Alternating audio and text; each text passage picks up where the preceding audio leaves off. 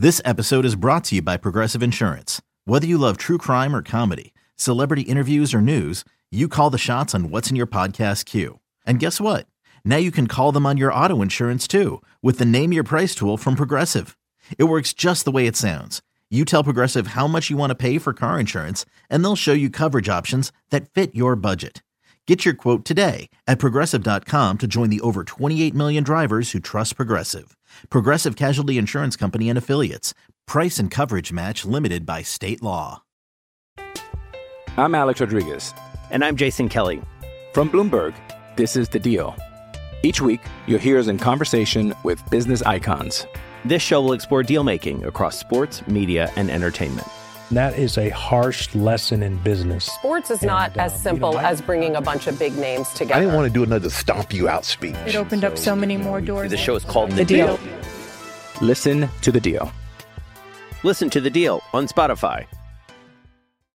Welcome back to BetQL Daily, presented by BetMGM. Eddie Gross, Joe Ostrowski, and Aaron Hawksworth here with you. And joining us now, as he does each and every Wednesday, is Brad Spielberger from Pro Football Focus.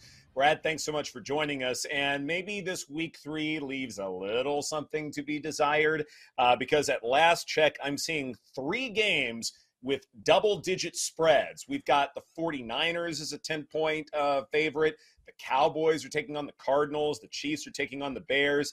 And depending upon perhaps where you shop and when you look at it, the Jaguars might end up being double-digit favorites against the Texans. So of these dogs, who is the likeliest to cover and maybe even pull off a massive upset?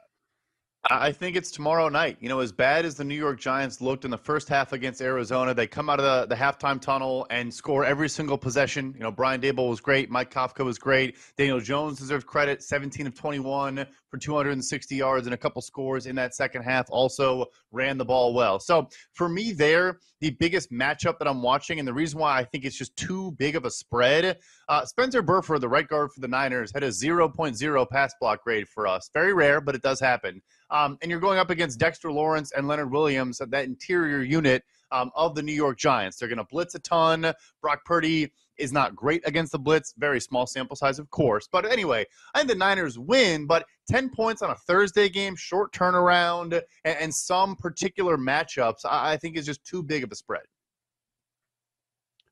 Will the Bears have the worst record again? It's very possible, right? I think a lot of the teams that we looked at, well, it's funny because I think there's a chance that 2 teams, them in Arizona, are making 2 selections in the top 7 or 8 picks, which will be funny. Yeah, it's very possible because look, Arizona's bad / I just mentioned they were up 20-0 and then lost. Maybe they're okay with that result. Maybe it's an ideal result. But look, the Rams are not as bad as we thought coming in. They're a legitimate football team. The Buccaneers, I think, are still pretty bad, but they're going to win enough games to not be a top 3 pick team. You look at the teams we kind of had circled as potential really bad teams outside of Chicago and Arizona, and they're not really playing that way. Through a couple weeks of the NFL season, a theme that's stood out to me, and really it started in the preseason, is just bad offensive line play, teams struggling with their offensive line. Is that due to the shortened preseason? Is that something that maybe I just haven't noticed happens every year and eventually teams start to figure it out? What do you attribute that to?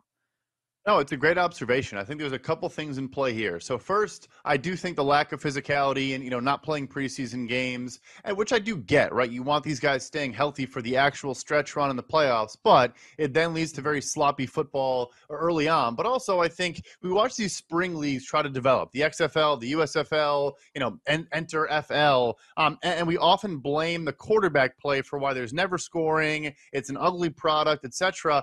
Guys, it's hard to even have a good backup guard or tackle in the NFL, much less try to field offensive lines that have no NFL talent in another league. The second thing or third thing, I actually had a conversation with an interior offensive lineman in the league talking about how dominant interior defenders have been, D tackles have been so far this season. And historically, it's always been edge rushers rush the passer, the interior guys are run defenders, therefore your guards are run blockers, and your tackles are pass protectors. But now, teams are weaponizing, no one's Aaron Donald, but, Aaron Donald, Chris Jones, Quinnen Williams, Jeffrey Simmons, the interior defender play against the pass right now might be as good as it's ever been, and guards are having to catch up, and they just haven't quite yet. Brad, I'm curious, you mentioned this, I believe last week, that you had some real doubts about Zach Wilson and his opportunities to sort of keep things afloat for the Jets. It was a really tough matchup against the Cowboys, and things should be a little bit easier against the Patriots, a team for which he's quite familiar. Yet at the same time, New England, a 2.5-point favorite on the road for the Patriots.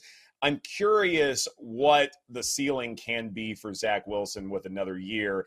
Is this a game that he could, pull off the win for, or is this something where, look, they're going to have to figure something out fairly soon as far as another player to play the quarterback position? Yeah, look, it is fair to preface the Cowboys, I think, might have, top 5, but I think might have number 1 defense in the NFL. It's that good of a unit top to bottom at all 3 levels of this defense. So he had to play the Bills, who are obviously a good unit coming in the middle of the game. Then he gets Dallas, which is a ferocious pass rush. The Jets so far this season for us have the 31st graded pass block unit. Obviously does not help either. And then you now go into New England. You mentioned they're familiar. Yeah, Zach Wilson, I think, has more completions to Patriots defensive backs than Jets players in the last couple times he's played the Patriots. So not a great start, not an easy start. I think at Kansas City the week after that, Spagnuolo is going to throw some things at him, different looks, yada, yada. I think they have to do something. I mean, I think the team and the roster is simply too good to trot out a guy who just is not ready. You asked what his ceiling is. I'm not trying to be mean. I know that my intro was mean last week. His ceiling is being a top 100 quarterback in the NFL, because I'm not sure he's on that list right now. All right, let's talk about some of these 0-2 teams. And naturally, we end up having the conversation after the overreaction week. All right, which one of these 0-2 teams is going to bounce back? They're going to be all right. Teams that you still trust. I want to go the other way. Which of these 3 teams that are 0-2, is it just going to go sideways? And you have those sideways years with talented players from time to time. You've got the Chargers, 10-7, everybody's favorite Super Bowl pick year after year. They're 0-2. Playing the Vikings, 13-4 a year ago, 0-2, 2 one-score games. What do you know? And then you've got the Bengals, 12-4 last year. Burrow, big question mark. Chargers, Vikings, Bengals. Which 0-2 team is going to continue to slide? I think you can point to positives for all of them, or maybe better put, you can point to reasons for possible regression. With Minnesota, obviously, the joke there about the 1-score regression we all expected. They also have 7 fumbles through 2 games, and you'd imagine that flips as well. They're also in the easier conference, an easier division than, you mentioned the Bengals and the Chargers. But I still just think on paper their defense is about as bad as it gets. They will figure it out. They will bounce back. But for me, that's more about the opponent than it is them being good. The one I'm most concerned about is Cincinnati, because, their division might be the best top to bottom. I know Pittsburgh looks pretty bad so far, but obviously a tough defense to play.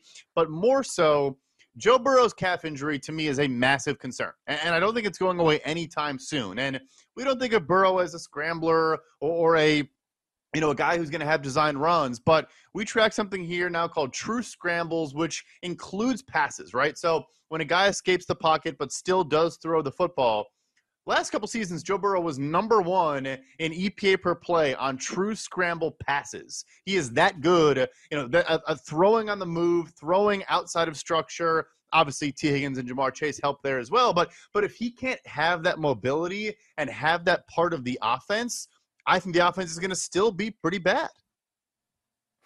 Wow. Along those lines, you look at the 2-0 teams. Which ones do you think, or one do you think, could be fraudulent? Some candidates: Falcons, Bucks, Saints, Commanders, or maybe you want to go elsewhere. Yeah, no, the Falcons and Bucks are both for sure fraudulent. First for the Buccaneers, I mentioned Minnesota I think is a bottom 5 defense. Chicago is probably a bottom 1 defense. Baker Mayfield, credit to him. He has played well. He's actually avoided sacks at a much higher rate than he has historically. Deserves some credit, but they're 25th in success rate on offense, and they're 2-0. Like, they're not a good football team. So they're going to fall back. And then for me with Atlanta, the fact that Atlanta got all the way down to +3 against Detroit, I might be the reason it's back to 3.5 because I absolutely clobbered the Lions when it got all the way down to a field goal. That's not true. My unit size is nothing. But anyway, so, I just – Atlanta's not that good. Desmond Ritter's our lowest graded quarterback in the entire NFL.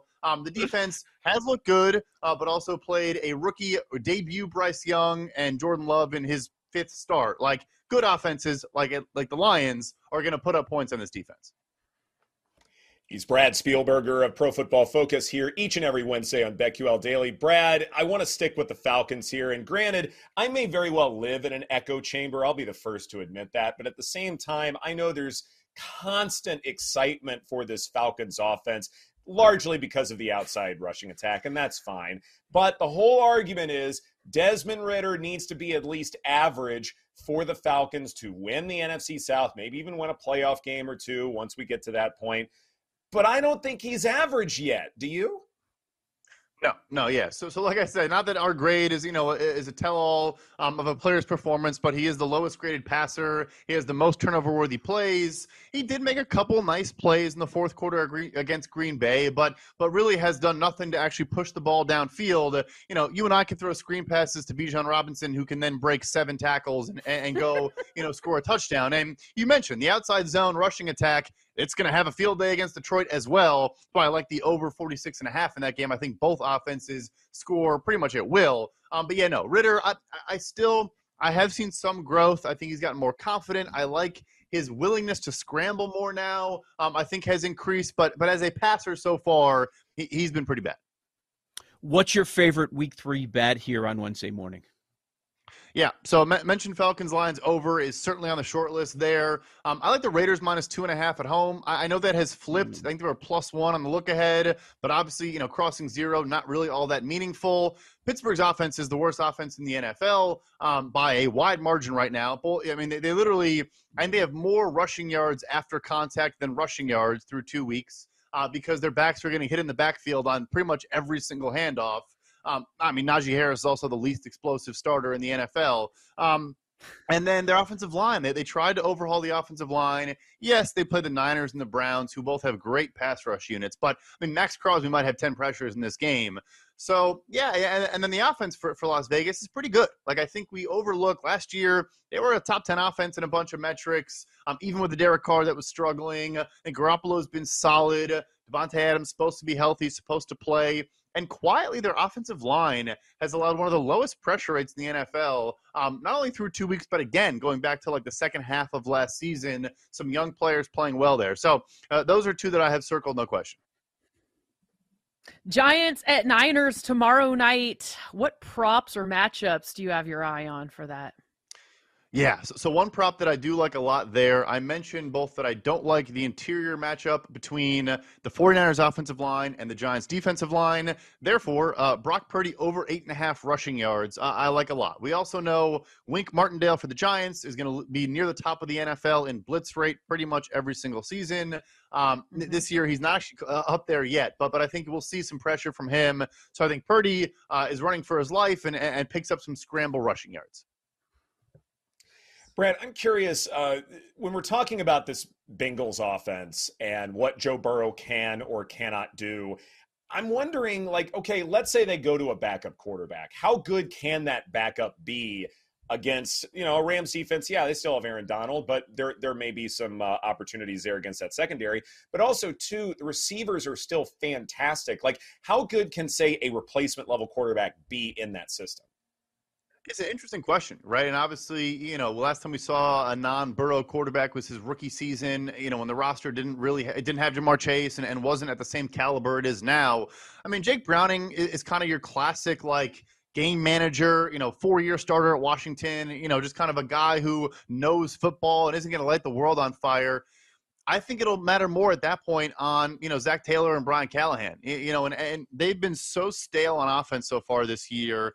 They have no personnel versatility at all. It's going to be 11 personnel pretty much every single snap, which is okay. The Rams are kind of in that boat as well. But also last week, Joe Burrow ran every single snap out of shotgun. They had 0 snaps under center. They're just not doing things to run play action or buy time or confuse defenses. So I think it probably falls more on the play callers than whoever this hypothetical, potential backup quarterback would be. Which team that was viewed as a Super Bowl contender that they don't have to be 0-2 like some of those other teams that we talked about, but you're not buying. You're not buying for the rest of the season. It just doesn't look right early on. Yeah, Chargers obviously are 0-2, but I'll probably go there. And their offense is second in success rate. They have so many reasons to think they should still be in that conversation, but their defense is like historically bad through 2 weeks. Like it really, and the thing for me is, I knew they were going to give up some yards. It's a run funnel, so Staley's fine with teams running the football on them, throwing underneath, but not having explosives. They have a lot of the most explosive passes in the NFL. So it's like you're not getting pressure from Joey Bosa and Khalil Mack. They're rotating corners because it's basically like J.C. Jackson's getting benched or Michael Davis is getting benched. Like it's so out of sorts. But that's the thing for me is, he wants to sit back in shells and just let teams, he does play a lot of man now, but like historically he's wanted to sit back. They're getting killed every single which way. It's not a good enough defense to win a Super Bowl. Hey, it's Kaylee Cuoco for Priceline. Ready to go to your happy place for a happy price? Well, why didn't you say so? Just download the Priceline app right now and save up to 60% on hotels. So whether it's Cousin Kevin's Kazoo Concert in Kansas City, go Kevin, or Becky's Bachelorette Bash in Bermuda, you never have to miss a trip ever again. So download the Priceline app today. Your savings are waiting. Go to your happy place for a happy price. Go to your happy price, Priceline. I'm Alex Rodriguez. And I'm Jason Kelly. From Bloomberg, this is The Deal. Each week, you'll hear us in conversation with business icons. This show will explore deal-making across sports, media, and entertainment.